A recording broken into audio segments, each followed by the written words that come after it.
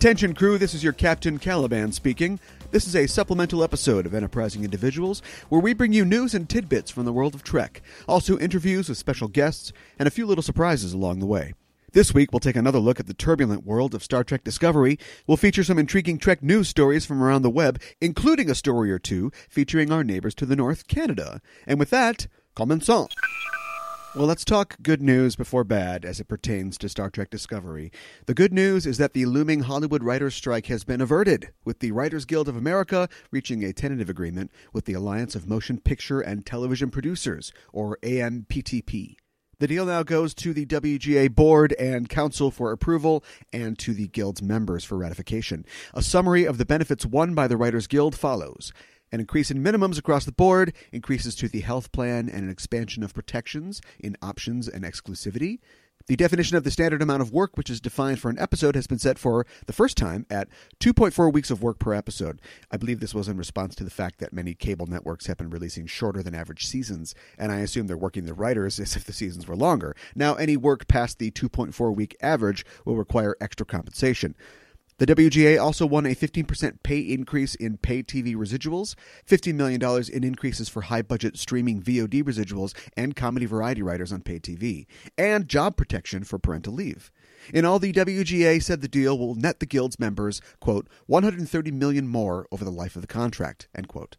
And this is great news for writers. I'm not sure how the AMPTP is taking it, but I'm sure they can handle it. And it means for you that there won't be any stoppage in the development of Star Trek Discovery. At least none as far as the writers are concerned. As for the rest of the production, it's anybody's guess at this point. From today's news about what the heck is actually going on in Toronto, actor Shazad Latif, who was previously playing Klingon Commander Cole, has now been recast in the role of Lieutenant Tyler, a, quote, Starfleet officer in the Federation, end quote. Yeah. And he wears shoes, so I feel like I know everything about him. The role of Cole has gone to Kenneth Mitchell. In more casting news, Discovery has added 3 additional actors. Rika Sharma as Commander Landry, the security officer of the Discovery. Claire McConnell as Denas, a Klingon leader. And Damon Runyon as Ujili, another Klingon leader. There are more cast members than filmed pages, it seems, at this point. And although it's cool to have some new talented actors aboard, the question or questions remain. What is going on up there, and when are we going to see this show? Theory. Here's my unfounded theory.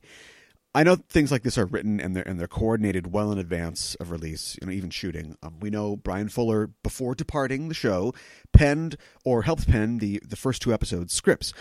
Someone close to the production that I know, who I'm not going to name because I can't remember if I promised them that I wouldn't say anything or not, but I'm not even going to say that much. It doesn't matter. This person has read those scripts and says they're good. So why aren't we hearing about a release date, or that this is in the can, or it's on to post-production? We're seeing ads, commercials, trailers, so on and so forth. I think, and I know that with Fuller leaving, he's left Berg and Harbert, his frequent collaborators, to run the show, but I think the production is working as hard as it can to de-Fuller the entire show. When you have someone who's a showrunner and an executive producer and the head or at least a staff writer like Brian Fuller was, that's his show. Like, his stink is all over it. And Brian Fuller, if I may say so, is a guy with a lot of stink. He's a distinctive maker of television. You know a Brian Fuller show when you're watching it. Now that he's gone, and Alex Kurtzman, Mr. Star Trek Into Darkness himself, is on board as EP, I think there's a lot of big changes that are going on in the production. And depending on how you feel about Into Darkness, they may not be good changes. More on this as it fails to develop. Speaking of potential disappointments, the heavily rumored Star Trek IV, that is the Kelvin-verse, JJ-verse Star Trek IV, may not be a sure thing. Yes, Simon Pegg has hinted that he's working on the script. Yes, Chris Hemsworth says the pitch for the film is amazing, but the somewhat tepid box office of the last film in the series doesn't necessarily guarantee a new film. Zachary Quinto, who plays Spock in the new film series, said as much in a recent appearance on The Today Show to promote his new film, Aardvark. When questioned about the status of the 4th film, he said that he knows the script is being worked on and that, quote, I'm hoping to do one, but there's no guarantees, end quote. I'd push caution when looking into this. Remember that Quinto's not involved in any part of the film's development. He just gets a call when it's time to get another bowl cut. So to me, he just looks like a guy trying to promote his indie movie, and then Al Roker asks him a question about Star Trek with 10 seconds left in the segment on this morning show. So nothing about this is definitive. Paramount needs successes right now as a studio, even mild successes. So I'm sure we'll see the old new crew back again with Justin Lin directing soon. Wow, I can't believe I'm pulling for another Kelvinverse movie. This is truly the darkest timeline. Speaking of timelines, time travel has always been a staple of storytelling in the Star Trek franchise, and StarTrek.com recently asked its readers to pick the best time travel episode of any Trek series, or at least from the following selections: All Good Things, The City on the Edge of Forever, Endgame, Little Green Men, Past Tense 1 and 2, Stormfront, Time Zero 1 and 2, Tomorrow's Yesterday, Trials and Tribulations, and Yesterday's Enterprise.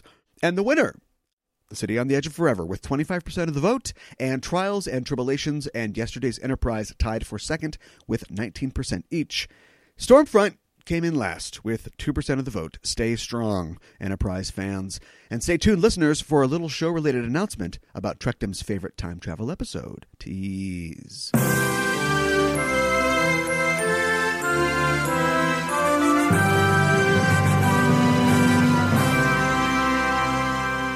Oh, Canada, gentle constitutional monarchy to the north. Your countryside is beautiful, your populace is civil, your healthcare socialized. You're like the Federation with more moose and way less synthahol. You're like a stylish but understated hat worn by a juggalo. And you are full of Star Trek fans who don't always get their due. Hell, James Kirk isn't from Iowa, he's from Montreal. And so, we dedicate these stories to you. Nick Troller of Winnipeg, Manitoba is a Trek fan, so much so that for the last 2 years, he's had a personalized license plate on his Ford Explorer that features a catchphrase from one of his favorite Star Trek villains. But Troller received a phone call last week from his insurance company saying they'd received complaints that the plate was offensive and would have to be surrendered. What does it say on the plate? Assimilate. Troller's license plate is housed in a Borg-themed plate holder, which reads, "We are the Borg, and resistance is futile."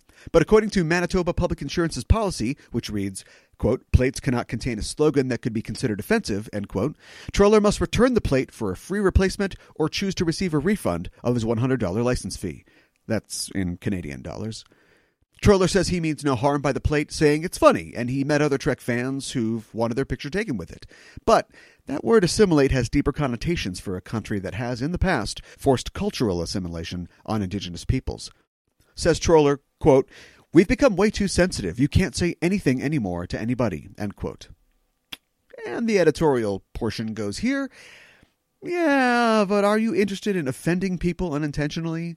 I mean, I know your last name is Troller, but is it a question of intention or one of sensitivity? No word on whether Troller will take the $100 Canadian or order a plate reading Enterprise D's nuts. Letters in Canada can now go where no mail has gone before. Please don't turn off the podcast just yet. Last Friday, Canada Post released a collection of 7 commemorative Star Trek stamps featuring the captains from each of the 5 televised Star Trek series. Each stamp features the captain in question as well as an image of one of their chief nemeses. No, not Star Trek Nemesis. This is Nemesis. A 6th stamp features the Galileo shuttlecraft, which appeared in the original series, and the 7th stamp features a foil hologram Borg cube.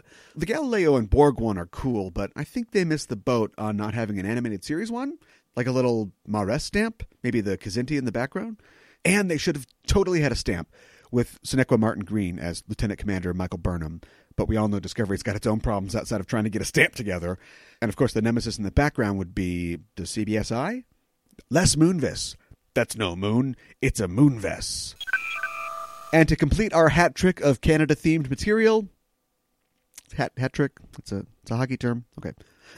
Our top comment this week from our social media comes from Parlons Trek at Parlons Trek. That's ParlonsTrek on Twitter. We tweeted out a reminder that listeners of the show could be entered to win a Star Trek Trivial Pursuit set if they left us a review on iTunes. And one of the admonishments in the tweet was Kapla, the Klingon word for success. But the sharp-eyed Parlons Trek has an even sharper sense of proper alien orthography and tweeted back to us, quote, "No H in Kapla." Smiley face, hashtag grammar warrior, end quote. You are correct, PT. My mistake. I took remedial Klingon in school. Although I will say that as far as the Klingon language goes, I have an announcement I'll be making very soon on the show about a Klingon-related event. And yes, that's vague booking. And no, I don't know how to say vague booking in Klingon, so just deal.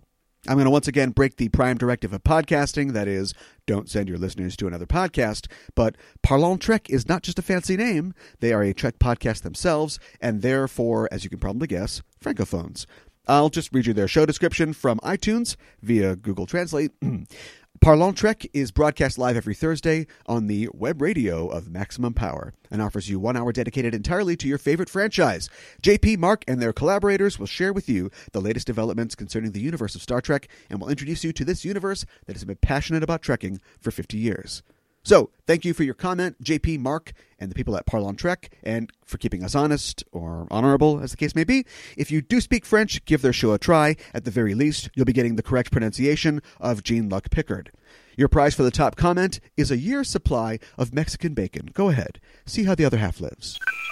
Remember, listeners, you can join in on the conversation and maybe have your comment read on the air. Just go to facebook.com/EISTpod or find us at EISTpod on Twitter or through our social media links on enterprisingindividuals.com. You can also reach the show at EISTpod@gmail.com with feedback and suggestions or to just say hello. We're waiting to receive your transmission. I'd also like to direct your attention to our Patreon page at patreon.com/EISTpod.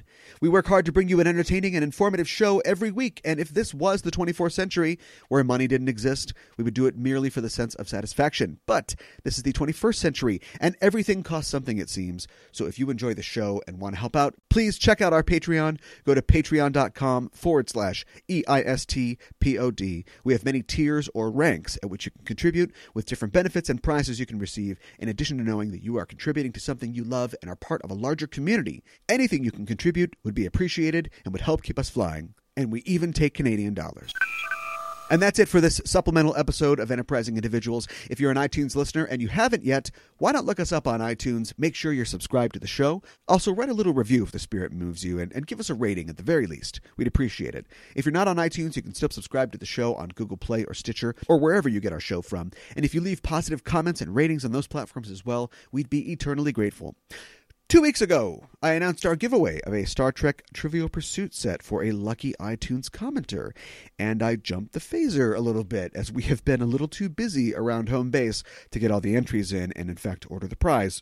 So we are extending the contest another 2 weeks, and the winner will be announced on the May 17th supplemental show. So you still have time to enter. Leave Enterprising Individuals a rating and review on iTunes, and you'll be entered into a drawing for a chance to win a set of Star Trek Trivial Pursuit cards. Anniversary edition, special Galileo shuttlecraft holder included. Last chance for, 2 weeks. So make it so. Next time on Enterprising Individuals. In a feat of timing so precise it would take the Guardian of Forever to orchestrate it, we present to you a thoughtful examination of Star Trek fandom's most beloved time travel episode, The City on the Edge of Forever. Author Kevin Lauderdale joins us for a discussion of the trickiness of Cordrazine, the fickleness of Harlan Ellison, and why the universe hates Joan Collins so much. Next time on the show, The City on the Edge of Forever. And until then, I'm your Captain Caliban signing off and saying live long and prosper.